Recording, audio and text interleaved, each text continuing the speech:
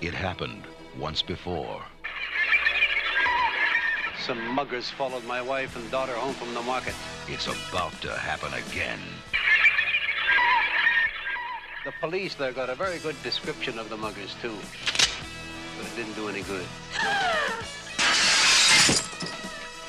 We do what we can. And so does he. Is this your daughter, Mr. Kersey? Mr. Kersey, is that Carol? When murder and rape are the crimes, Bronson is the only punishment. Charles Bronson, Death Wish 2. There's something else you should know, sir. Paul Kersey now lives in Los Angeles. Oh, my God. Now you tell me there's a vigilante out there. You believe in Jesus? Yes, I do. Well, you're going to meet him. He killed 9 people in New York City 4 years ago. The people he killed were muggers. He became a hero. What did he look like? He was a very good citizen, that's what he was. That guy saved our lives, damn it. Where the hell were you guys, giving out parking tickets? When violence rules the city, when the police can't stop it, one man will, his way. Watch out!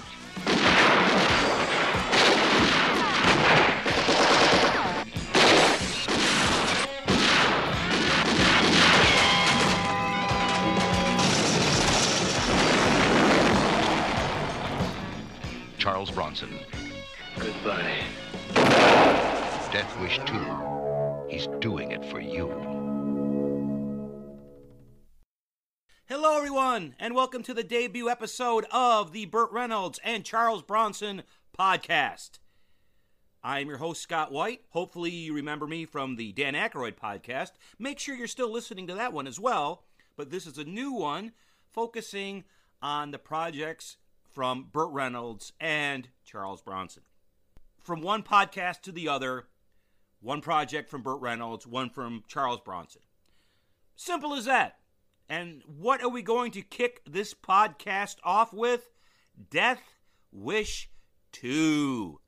From 1982, starring Charles Bronson, Jill Ireland, and Vincent Gardenia. Vincent Gardenia is the only person besides Charles Bronson returning from the original Death Wish. We have this movie open up. It's the skylines of Los Angeles. The first one taking place in New York, this one taking place in Los Angeles. And we have the LA skyline under the credits. And then we hear this radio show come on, and it's about the alarming rise in violence. This movie, it's really I don't want to say right wing, but the right wing is associated with guns and gun rights.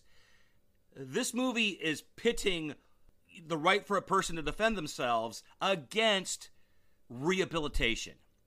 And it's really coming down on the side of you can't rehabilitate, so we have to wipe criminals off the face of the earth. It's really, really heavy-handed in this movie. There's no gray area in it. Rehabilitation does not work at all. Blowing scum away, that's the way to go. And we're going to see that throughout the movie. We're going to see a lot of juxtapositions throughout the movie. And this one was directed by Michael Winner.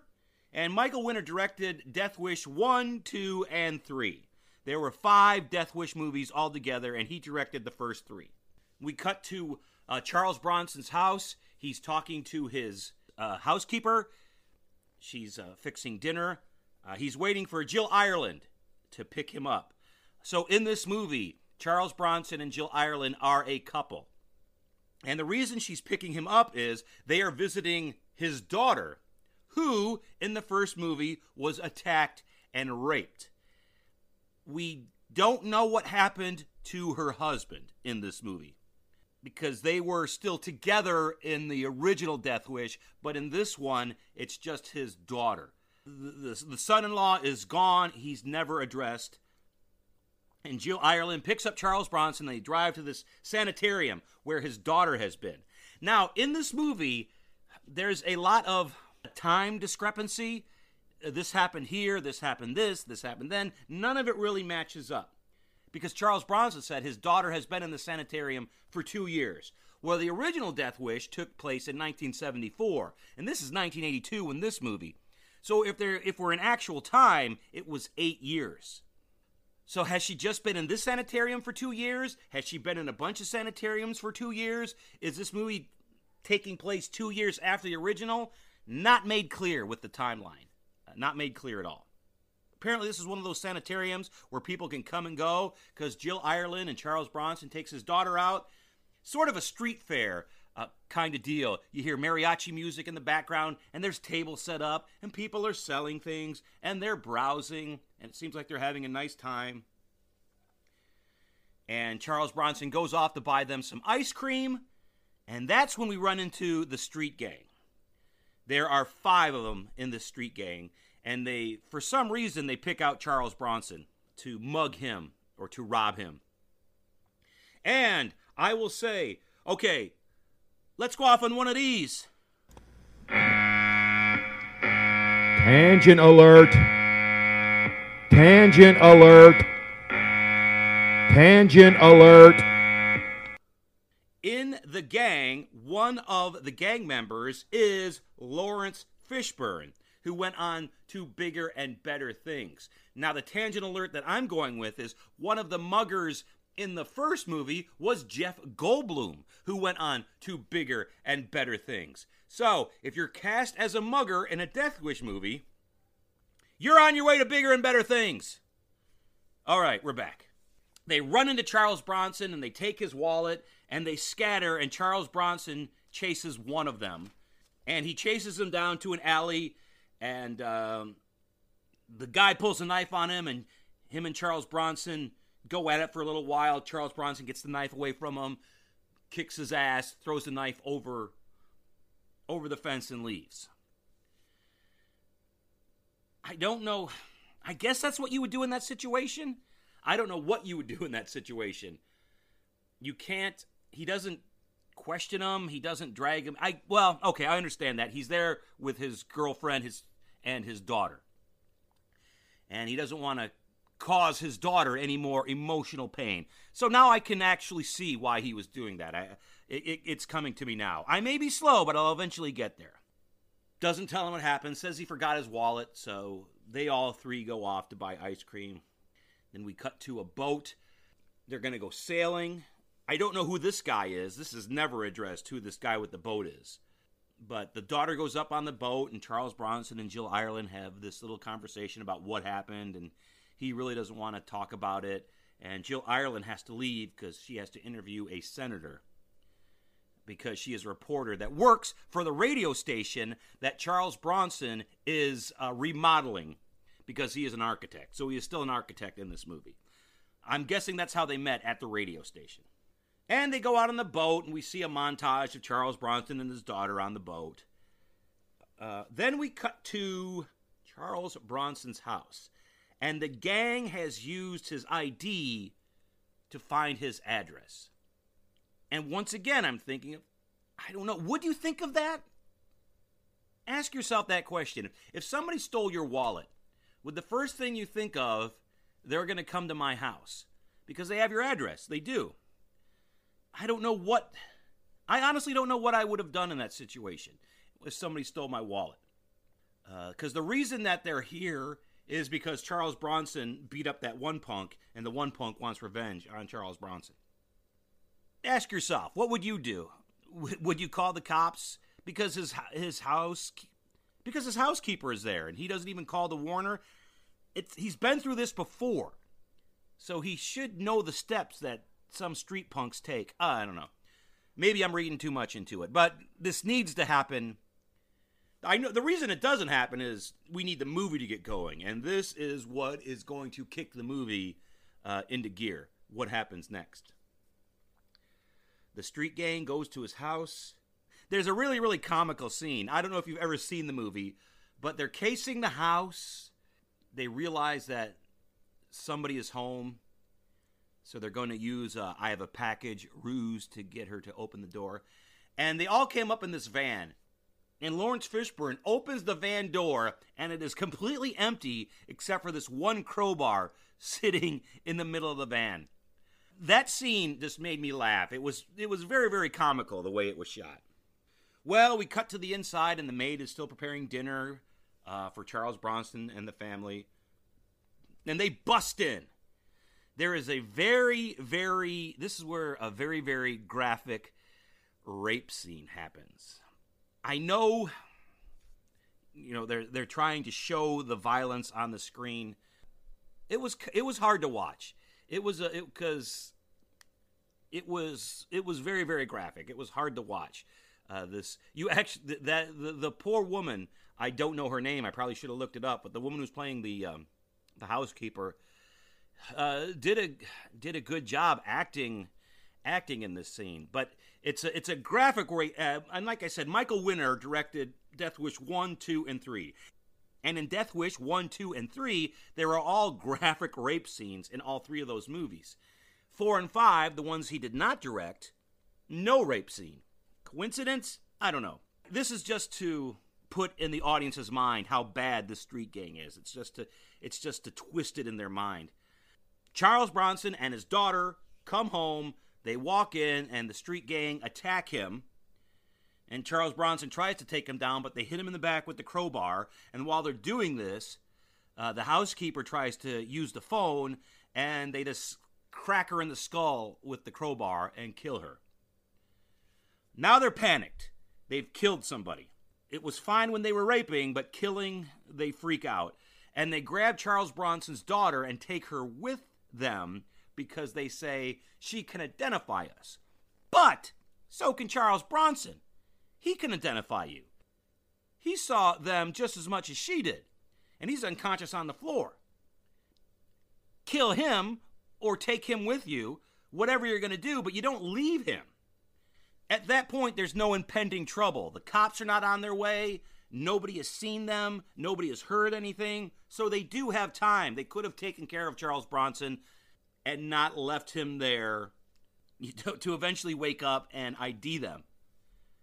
But they don't because the movie has to happen. The movie has to happen. They grab his daughter and they run out. While that was happening, we cut to Jill Ireland and the senator that she was interviewing. And he's a very anti-death penalty. He actually says this about the death penalty. There is only one truth about the use of the death penalty. Why do we kill people who kill people? To show that killing is wrong. Thank you, Senator. That was Senator Robert McLean. And this has been News Desk, brought to you by KABC Los Angeles. I'm Jerry Nichols. Very heavy-handed in this movie. One side and another. How can we condone killing people who kill while we see somebody killing somebody? We cut to the gang's hideout, and they're all just standing around with Charles Bronson's daughter lying in the middle, talking about what to do. Do we kill her? Well, she saw us. She can identify us. And the funny part is, in this background, there are these huge Pabst Blue Ribbon signs on the wall. We have another rape scene. One of the punks rapes Charles Bronson's daughter in front of the Pabst Blue Ribbon sign. And I don't know if Pabst Blue Ribbon gave them permission or they just didn't know, but I would not want my product associated with rape, which is what happens in this scene. I mean, and these are huge Pabst Blue Ribbon sign. Jill Ireland comes home to find Charles Bronson unconscious on the floor, to find the housekeeper dead. We cut back to the hideout, and after they get done raping Charles Bronson's daughter, she makes a break for it. She jumps out a window and impales herself on a fence. Ugh. And the gang once again freaks out and runs away. We're back at Charles Bronson's place. The cops are there. They're interviewing him. Maybe this is me after watching tons and tons of forensic files. But they never consider Charles Bronson a suspect. They're taking his word that he was knocked unconscious while the gang did this. And for what I've learned from a lot of forensic files and a lot of reality TV shows is a lot of people stage things where it makes it look like other people did it while they committed the murder. Maybe this was not typical at the time, but just thinking of it through 2020 eyes, seeing that, they do not once think that Charles Bronson had... He doesn't, but they do not once think that, which is not how the police think today. Anyway, I digress. And the cops keep asking him for descriptions of the gang, and Charles Bronson has given pretty vague descriptions. So this is the first point where we realize that he's keeping a little bit back. He's not letting everybody know what he knows, because he may have to do what he did in the first movie. So this is the first inkling of that. The first inkling of, okay, I may have to go back on the streets. And the chief of police talks to Charles Bronson and says, this is not the first time this has happened to you. So they recap Death Wish 1 with his family being attacked by muggers. So we get a nice little recap from the chief of police. Then he says, we have information about your daughter. And we cut to the morgue. They pull the sheet back, and it's his daughter. Here's the thing. When Jill Ireland walked in the door and saw the housekeeper dead, she freaked out. She freaked out. She screamed. She covered her mouth. She sees Charles Bronson's daughter lying on a slab. There is absolutely nothing on her face. She made no emotional inkling at all. I thought that was weird direction, that she'd freak out for a housekeeper but not freak out for the daughter. Now we cut to the funeral, and at this point, it's basically, this movie is a beat-for-beat shot of Death Wish 1. The muggers come in, kill, they rape. We go to the morgue, we go to the funeral. It's a more graphic retelling of Death Wish 1 up to this point. And after the funeral, Charles Bronson's boss says he has a cabin for him. Just go up there and unwind, to get his mind off of things, which he does. He doesn't take Jill Ireland. Jill Ireland, in this movie, if she was a real girlfriend in real life, she put up with a lot during this, without asking a lot of questions, up until a point. She's a very, very understanding person. She's a very, very understanding person in Charles Bronson's life in this movie. She does a nice job of that. They make her naive, more naive than I think she should be. You know, she's a seasoned reporter, that just so certain things can happen. Bronson goes off to the cabin. We see him chopping wood. When this movie was made, Charles Bronson was 61. And he looks great for 61 in this movie. I believe him as a vigilante in this movie at 61. He can pull it off. We cut back to the radio station. Now, this is something about the movie. The movie is a slow burn. It takes a while for us to get into the revenge part of the movie. Much like Death Wish 1, but in Death Wish 1, he wasn't a vigilante yet. He was still a regular person, quote-unquote regular person. And it takes a lot of things and a lot of people to put into his mind that he's a vigilante. So we reach this point, he's already become a vigilante. Maybe the slow burn is he doesn't want to go back to the ways that he was. I think we could have gotten into the chase, the vigilante chase, quicker. But it's a slow burn, and during the slow burn, we have these scenes where Charles Bronson is working as an architect at the radio station. And there's this really bland scenes where he's talking about the building, about square feet and wood and concrete. Is it to lend credibility that he is an architect? Maybe this throws suspicion off him. To me, it was dull. To me, we didn't need it. We could have had more shots of him on the prowl.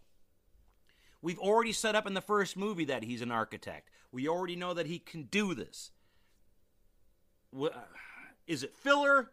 Is it a slow burn? Whatever it is, I didn't care for that. And when he gets back, He goes right to work. He doesn't even tell Jill Ireland, his girlfriend, that he is back. So this goes back to what I said before about her being very, very understanding.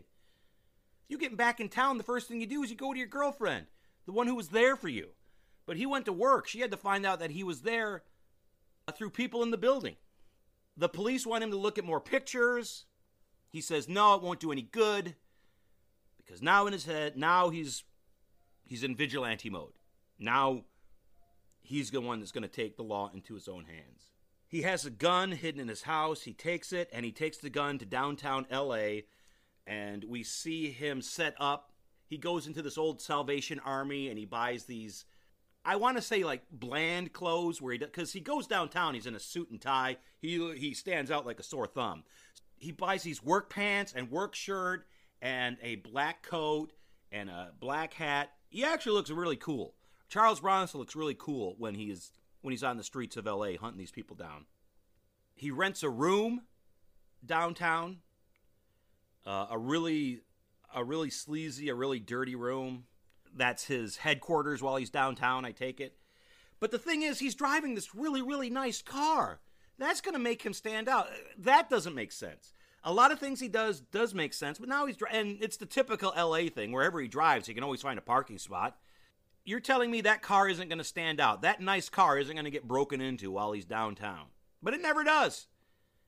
He needs it to get back and forth. Well, he doesn't, and we'll get into that as well. In downtown L.A., the background is a lot of churches. There's a lot of churches. There's a lot of missions. So while they set the background, there's actually a pimp beating up a hooker in front of a church. So we hear the sermon in the background, but we see the reality in the foreground. And this is through the entire movie. You're always hearing these religious speeches while he's downtown, while he's hunting these vigilantes. You're always hearing that. My opinion is, I think they're putting that in there is that you can talk, you can have the words, you can talk, but that doesn't do anything. Talking doesn't do anything. Praying doesn't do anything. You have to go out and do what needs to be done yourself. Just my opinion. I think that's the juxtaposition of this, where you see all the violence in the foreground and you see all the religion in the background. Our next scene, he's back in his own apartment. Jill Ireland walks in. She surprises him. This is another thing in these movies that bother me, is he's working all day and he's out all night. When does he sleep? Is he getting only 2 or 3 hours of sleep? He's doing this every night. Working all day, he's out all night. How long can the human body function like that? And it's not just in this movie. I see this in a ton of movies, where a person is operating on a level they shouldn't be operating on the amount of sleep and the amount of rest that they're not getting. But we go with it. Suspension of disbelief. He has the locks changed on the house. And I thought, well, that's to keep Jill Ireland from coming back in and coming here in the middle of the night and finding out that he's not home. I'm like, okay, that's sort of a smart idea. He probably should have had the locks changed the minute this all happened, but he didn't. Because it's not like they're coming. I don't think he thinks they're coming back. He's back on the street, and now we see her calling, and he's not answering the phone, but she's still not getting suspicious. And at this point, it's like, you got to start being suspicious. He's blowing you off. He's not answering the phone. Something's up. Now, his daughter just died. And I wouldn't jump to the conclusion that he's killing muggers, but is he drinking? Is he suicidal? Obviously, something is not right. Maybe a little investigation from the investigative reporter. Well, we're back on the street, and he sees one of them. He finally finds one of the gang, and he follows him into this abandoned building. There's a drug deal going on. And there were a ton of live rats in this shot. And I give all the actors credit. They were acting with live squeaking rats. And the scene is very, very quiet except for the squeaking rats. And I thought the squeaking rats in the background gave this scene a sort of grungy, icky feel, which I really thought enhanced the scene. Charles Bronson interrupts this drug deal, and he shoots one of the guys who pulls a gun on him. But he lets the other 2 guys in the drug deal go. So he's not gone back to full-blown vigilanteism yet, because he lets these two guys go. And he just keeps the guy that attacked him and his family. And this guy is wearing a cross on his neck, and Charles Bronson says this.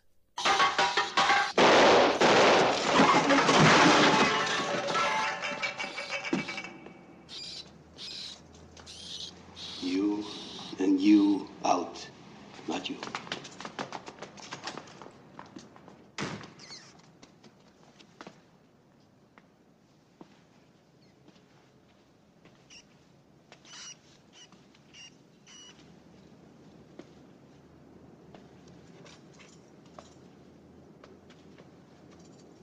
You believe in Jesus, Senator?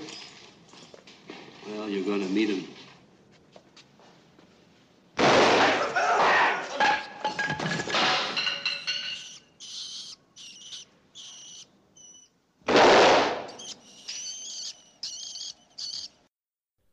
And then he blows him away. Back to his room downtown, and he tapes his gun under a bureau. And then he drives home. Once again, his car. How is he explaining his car? Where is he parking his car downtown? Jill, Ireland, actually calls him again, and they set up a date. I think Charles Bronson finally realizes that he has to have some semblance of being normal, or else she is going to start asking questions. So he's not an obsessed killer in this movie. I thought that was nice. He's not driven with tunnel vision. He wants to get the job done, but he knows he has to do certain things to make sure that people aren't catching on that it's him. I think that finally occurred to him in the movie. Another thing, L.A. is another character in this movie, the grimy L.A. streets of the early 80s.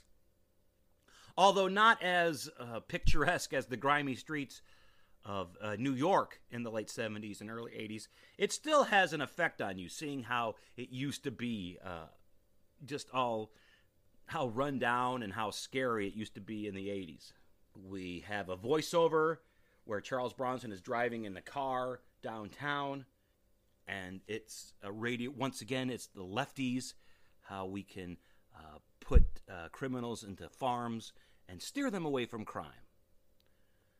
And Charles Bronson says something snarky to that. So we're really playing up the fact that a lot of people think crime can be taken out of a person, while Charles Bronson is blowing people away. Nothing subtle about this movie at all, which I like. It's sometimes you like something being subtle, sometimes you don't. And this one is just in-your-face gun violence, which is what the movie was promoted to be, and that's what the movie delivers. Charles Bronson is back into his crappy hotel room downtown, and he turns the light on with the lamp so he's not using any fingerprints.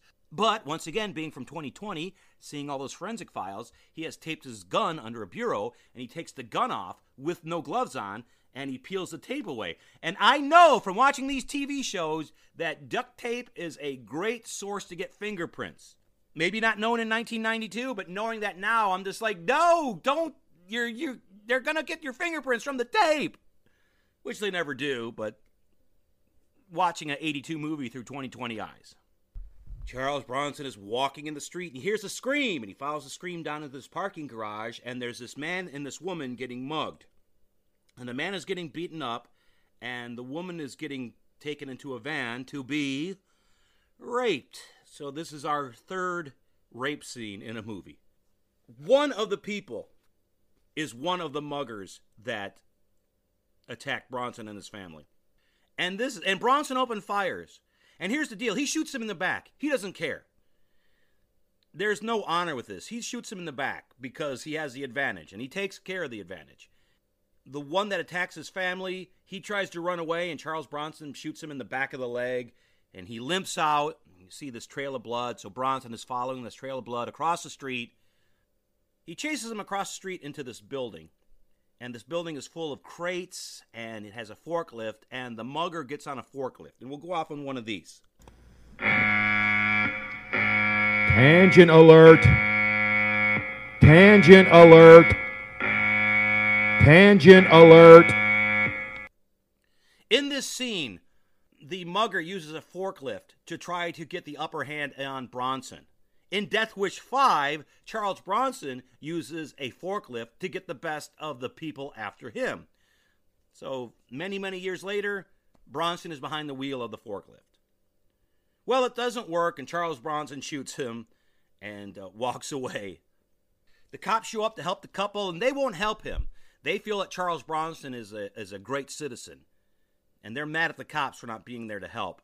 The couple threatens the cops that they will give the press a hell of a statement if they don't allow the medics to take them to the hospital. Well, at this point, the chief of police figures out that upstairs. You know what we got here, don't you? A goddamn vigilante. And we cut to the police commissioner's office, and they're discussing it about the vigilante, and then they bring up that New York had a vigilante 5 years ago. Once again, the timeline is weird. It happened 8 years ago in real time, but in the movie, they said 5 years ago, and the woman was in the sanitarium 2 years. The whole back timeline doesn't match up. But the governor of New York says, contact New York and find out how they dealt with this vigilante. And when they contact New York, the governor of New York and the DA of New York bring in Vincent Gardenia. Jesus, I don't know if I'm saying that right. Vincent Gardenia. And they spell it out to him. It's like, Kersey is in L.A. Vigilante crimes are happening in L.A. If it's Kersey, you go to L.A. and you take care of him. One way or another. You either talk him out of it or you kill him. It's just like that. Because they know all their jobs are on the line. If it finds out that they had the vigilante and they let him go, all hell is going to break loose. So Vincent Gardenia is there to take care of the problem. And now Vincent he meets up with an old newspaper buddy, and he has this stack of clippings on Charles Bronson.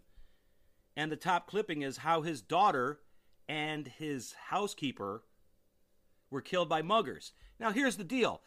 Vincent Gardenia said that he had been keeping tabs on Charles Bronson. So he's been keeping tabs on Charles Bronson, but he didn't know that this happened? Did he just stop keeping tabs on him?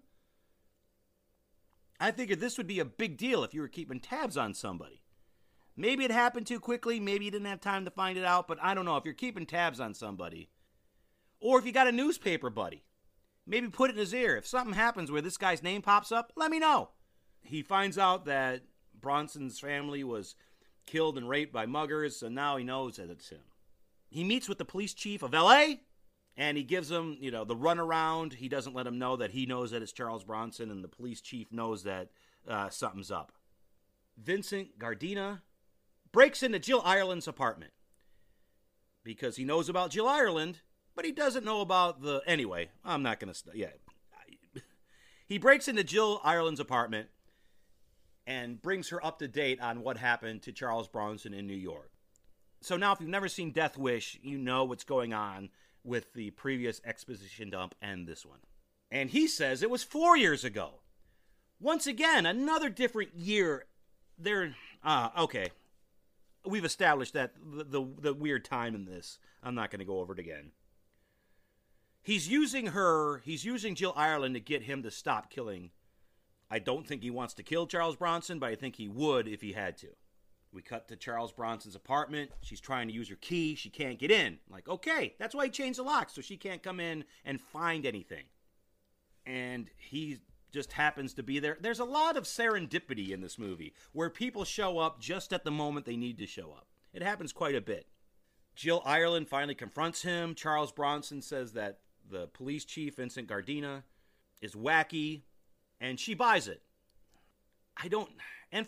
I think she really does buy it. I don't think she thinks that Charles Bronson is hiding anything at this point. She really believes that he is not killing muggers, and she really believes that this police chief from New York is off his rocker. And we cut outside, and Vincent Gardenia is spying on them. So he's doing his job. And then the next day, they're driving to work, and Charles Bronson gives her a key to the house. Well, I'm like, why did you change the locks if you're just going to give her... I don't know the scene. So the scene of changing the lock was irrelevant. where he calls and makes a lock change, it's irrelevant. It doesn't... We see that one scene where she's trying to get in, but he's right there. So it was just a needless scene, because he just gives her a key. Now she can get in the house at any time. A lot of scenes like that in this. A lot of why scenes in this movie. Let's just get more to the meat and taters of this movie.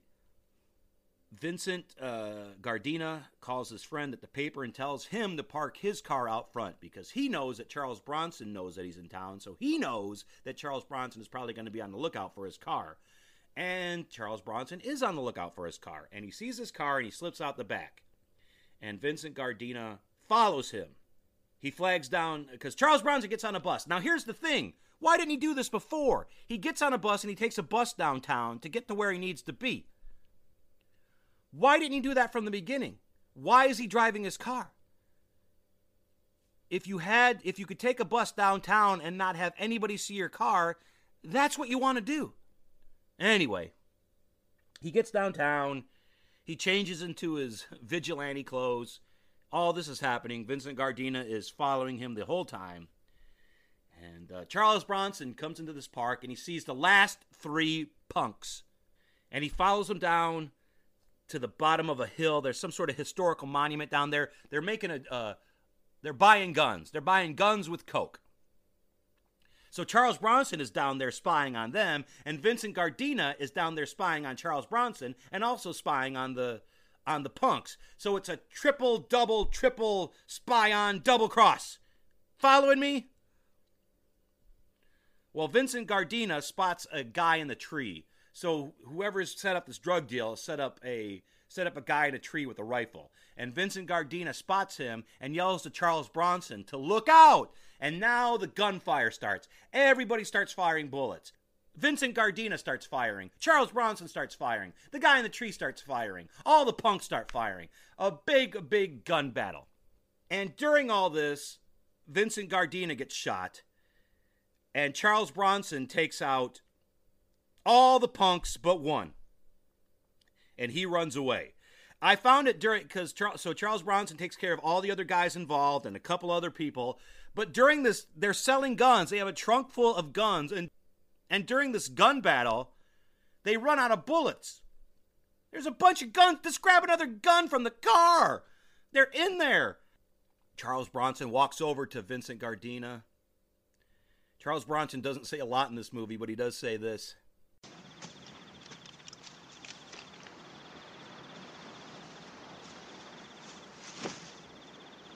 I'll be damned, you stuck your neck out for me? It was you or them. Did you get them all? One of them got away. Get the motherfucker for me.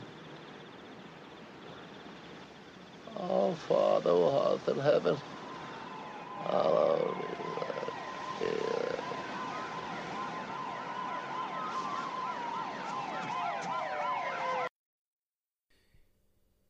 There's not a lot of profanity in this movie, but I thought that was a nice little thing where he tells them to get the motherfuckers and then goes right into the Lord's Prayer and dies.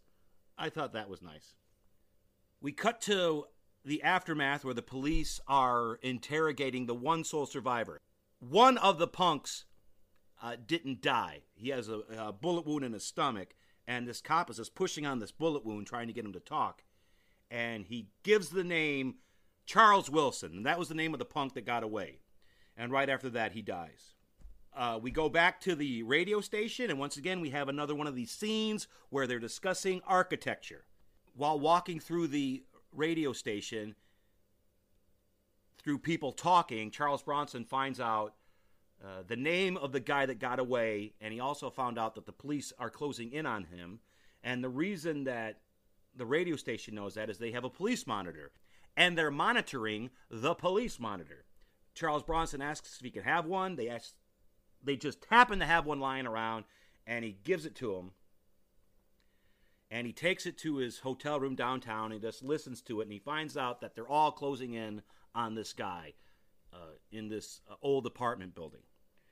So Charles Bronson drives down there, and he knows all the SWAT team is around.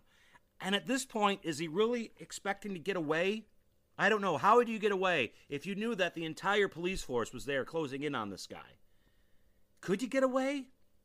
He goes to the building across the street. He jumps onto the roof of the apartment building. He gets down there, and he tries to kill this guy before the SWAT team can get him.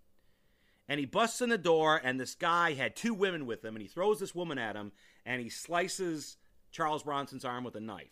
And he goes running out, and this guy is a beast. And he takes about half the police force down with him before they're able to tackle him and arrest him. Charles Bronson is back in his room. He's treating his arm wound, his stab wound. He drives home, and when he drives home, the wound on his arm starts to open up again. And this is where Jill Ireland walks in with a key. If you didn't give her the key, you wouldn't have this problem. Okay. I'm getting bogged down on the little things. When you're young and you watch a movie like this, it's just, hey, bang, bang, bang, shoot 'em up. When you're older and you've watched a ton of movies in your lifetime, little things like this tend to stick out and tend to bug you. He convinces Jill Ireland that they need to go out for dinner. She goes home, and he's able to just let his arm bleed in peace because he's there alone. We cut to the courtroom. The very liberal judge doesn't send this guy to jail, this mugger, because he was on PCP. He was out of his mind. So now he gets to go to a state hospital. Once again, pounding home the point, we got to be soft on criminals. We cut to Jill Ireland and Charles Bronson in robes like they've just spent the night together. Okay, you've just spent the night with this man. How did you not see the big, gaping knife wound on his arm? How did you not see that? How did you not question that? Jill Ireland is talking to a doctor that works at the hospital where this punk is being held. Once again, a lot of serendipity in this movie. Charles Bronson says he wants to meet the doctor. And they go to the hospital, and Charles Bronson slips away, and he grabs a doctor's ID. And he's going to use that later to get into the hospital. He takes that ID home, and he whites everything out, and he makes copies of it. And he puts a fake name and his picture on it. So now he has a badge. But while he's doing this, he messes up once, and he crumbles up a piece of paper, and he throws it at the waste can, and it misses, and it falls on the floor. That's going to be important later. We cut to a nice fancy restaurant. Charles Bronson proposes to Jill Ireland. What they're going to do is they're going to fly to Acapulco and get married. I'm guessing Charles Bronson has it in his head. I'm going to kill this last guy, and then I am done. My job is done. We cut to the hospital. Charles Bronson, he has his hospital garb. He has his name badge. He finds out where this punk is being held. It's in a security part of this hospital. He's behind this gate that you need a code to get in. And the orderly there, he starts talking. He talks his way past the orderly to get into this room, to get into this wing of the hospital. And they go into this room, and in the back part of the room, Charles Bronson asks, "What's that thing?" And he goes, "That's an electroshock machine. But since you guys are here to be soft on criminals, we don't use the electroshock machine anymore." And the orderly brings this punk into this room with Bronson, and Bronson says, "I won't need you. You can go." And they start to battle, and Bronson is just going to shoot him, but he gets his gun kicked away, and this guy has a shank in his shoe. Very poor security at this hospital. People walking in with guns, people walking around with shanks. Very, very poor security. And they're battling it out, and Bronson is getting stabbed in the shoulder with the shank. He's bleeding all over the place. And this guy goes to punch him, and when he punches him, he puts his hand through the shock machine, and Bronson turns it on and electrocutes him right there in that room. He turns it off. The guy falls to the floor, dead. He's done it. Charles Bronson has killed all of the punks that affected his family. And he's sitting there, and he's bleeding from the shoulder, and he looks up, and the orderly is there. And he just sits down.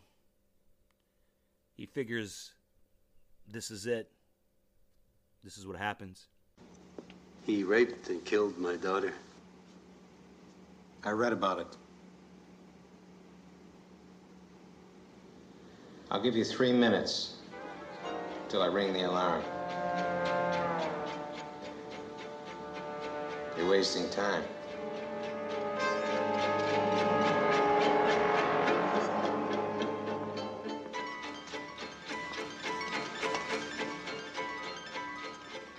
open the door, you punch out 3600? That's right.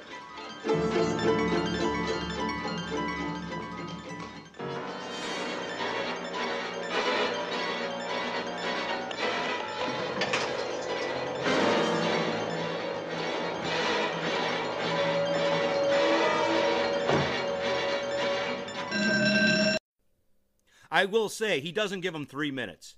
That was a lot less than 3 minutes when he rang the bell. We cut to Charles Bronson. He drives back to his hotel downtown. He fixes the wound on his shoulder, a bunch of stab wounds. Once again, you're going on your honeymoon. How are you going to explain all the stab wounds in your shoulder? Let's do... Now we see Jill Ireland arriving at Bronson's place. Bronson is running late. He's caught in traffic. He can't get to her. While she's at his place, she turns on the radio, and it's reported that this punk was killed in this hospital. Now, this is a weird scene. She sees the piece of paper on the floor. Now, if you saw a piece of paper on the floor next to a wastebasket, what would you do? You'd pick it up and you'd put it in the wastebasket. When she hears this news that this guy was killed in the hospital, something snaps in her head, and she opens up the crinkled piece of paper and sees that it's a hospital badge that he tried to forge and the one that he messed up. How would you make that connection? If you saw a piece of garbage on the floor and then you heard a report, somebody killed somebody in your family, would you immediately open up that piece? Okay, maybe I'm speaking... She has all this back information about him being a vigilante. Maybe that's why she did it. It just seemed weird to me that newscast would instinctively have her open up that piece of paper when most people would just pick it up. Or maybe just pick it up and put it in the wastebasket and see. I don't know. Maybe I'm reading too much into this. Maybe the little things are getting to me in this movie. Well, she sees that it's a badge. She knows it was Charles Bronson. She takes off her engagement ring and puts it on the badge, and she leaves. And Charles Bronson just misses her. And now we're at the end of the movie. She doesn't turn him in. We find out that she has left him. Apparently, she has left the radio station. She's gone on to other things. So she knows that he's a vigilante, but she hasn't turned him in. Charles Bronson's boss asks him to come to a party. He says, sure. What else would I be doing? And then the movie ends. Actually, before this happens, the radio is playing, and we hear about all these muggers and punks being killed in the streets. So there is a vigilante. Okay, now, so Charles Bronson has gone back to being a vigilante. What happened in New York? They sent this guy to kill him. They didn't kill him, so he's still out there. They're not going to send anybody else? They're not. Are they too scared to send anybody else? Because Vincent Gardenia was the only person. Well, he couldn't have been the only person. Because we find out in later movies that there were other people working that night when he was brought in. Send another cop. And another. And this time, don't question him. Just kill him. If it's that important to you that he just thought. A lot of loopholes, a lot of loose ends in this movie. And the movie is over. What did I think of Death Wish 2? I was going to say Death Wish 3. What did I think of Death Wish 2? It's a good movie. It's a little slow at parts. It's a slow burn. We have a lot of unnecessary scenes. The soundtrack, I didn't mention the soundtrack, is by Jimmy Page. Soundtrack is great. I'm not going to talk too much about it because I may do a separate podcast on that later. Death Wish 2 is a bridge between the original Death Wish and then Death Wishes 3, 4, and 5. Death Wishes 3, 4, and 5 are just ridiculous movies. You watch those movies, and there is no fluff in those movies. It is all bang, bang, bang, over-the-top violence. Death Wish 1 had a story. So this one is a more violent representation of Death Wish 1, but it's not silly and over-the-top as 3, 4, and 5. So it's a good movie. It's a good Charles Bronson movie. It's a good revenge movie. It's not great. It's not bad. It's good. I'd watch it again. Now, it's not going to be something I'm going to watch every couple. This thing, it might be something I watch every 2-3 years. I'll pop it in. Maybe do a Death Wish marathon. And that is it. That is my first episode of the Burt Reynolds and Charles Bronson podcast. I hope you enjoyed it. If you like this podcast, please support me on my Patreon page, patreon.com/Scott White. And if you want to see anything that I'm working on, please visit my website, scottyblanco.com. And hope you enjoyed this first episode. I enjoyed doing it, and we'll see you next time here on the Burt Reynolds and Charles Bronson podcast. Betty's giving a new building party next Thursday. We'd like you to join us. I'll be there. You sure you're free? What else would I be doing?